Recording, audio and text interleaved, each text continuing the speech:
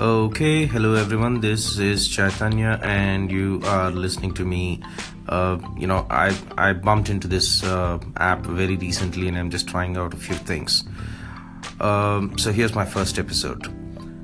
This really happened. I'm not joking. Look it up, right? So this guy walks into a bank with a loaded gun and says, "Hands up, everyone!" And then he places a large bag in front of the counter and instructs the teller fill it up. Now the instructor or the guy at the teller was pretty impressed by this guy's confidence and said, "Why are you not wearing a mask?" And to which he said, "What mask? I am invisible, am I not?" This guy MacArthur, and this really happened, right? MacArthur, walked into a bank, tried to rob it, and his genius idea was, he applied lemon juice on his face and all over his body, and he thought that he was invincible or invisible. Now, he was so incompetent and he was so confident about himself that he mixed up and understood that the chemical composition of lemon juice is the same as the invisible ink, and he assumed that the cameras at the bank would not be able to identify him. Now,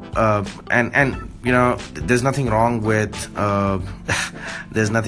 MacArthur, but he was a classic example of someone suffering from a Dunning-Kruger syndrome. In the field of psychology, David Dunning and Justin Kruger talk about an illusory superiority that people believe in or suffer from.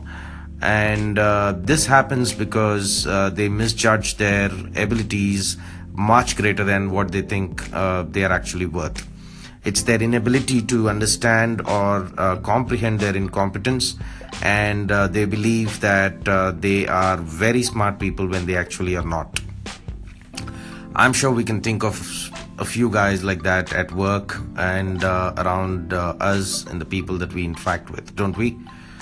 Now, this Dunning-Kruger effect is, a very important, finding for me as a learning professional.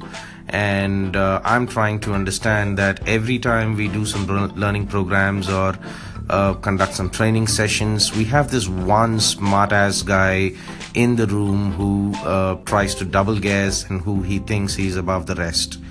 And they are these ones who know it all. I was wondering if they could be suffering from this Dunning-Kruger effect and never got beyond the point of, look, I know all. So should our learning design address this important gateway even before we start giving the participants any possibility of getting them to learn something new? True learning takes place only when the mind realizes that there is more to learn, and that happens only when the mind is free to understand that there's stuff that they can learn beyond what they already know. Everything else we design in our learning solutions will fail if it doesn't address this basic gateway.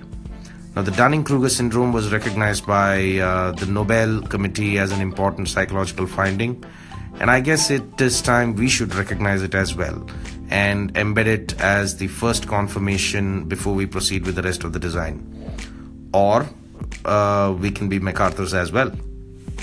Thank you for listening. This is my first episode, and I'll try to make this better than what this came out to be.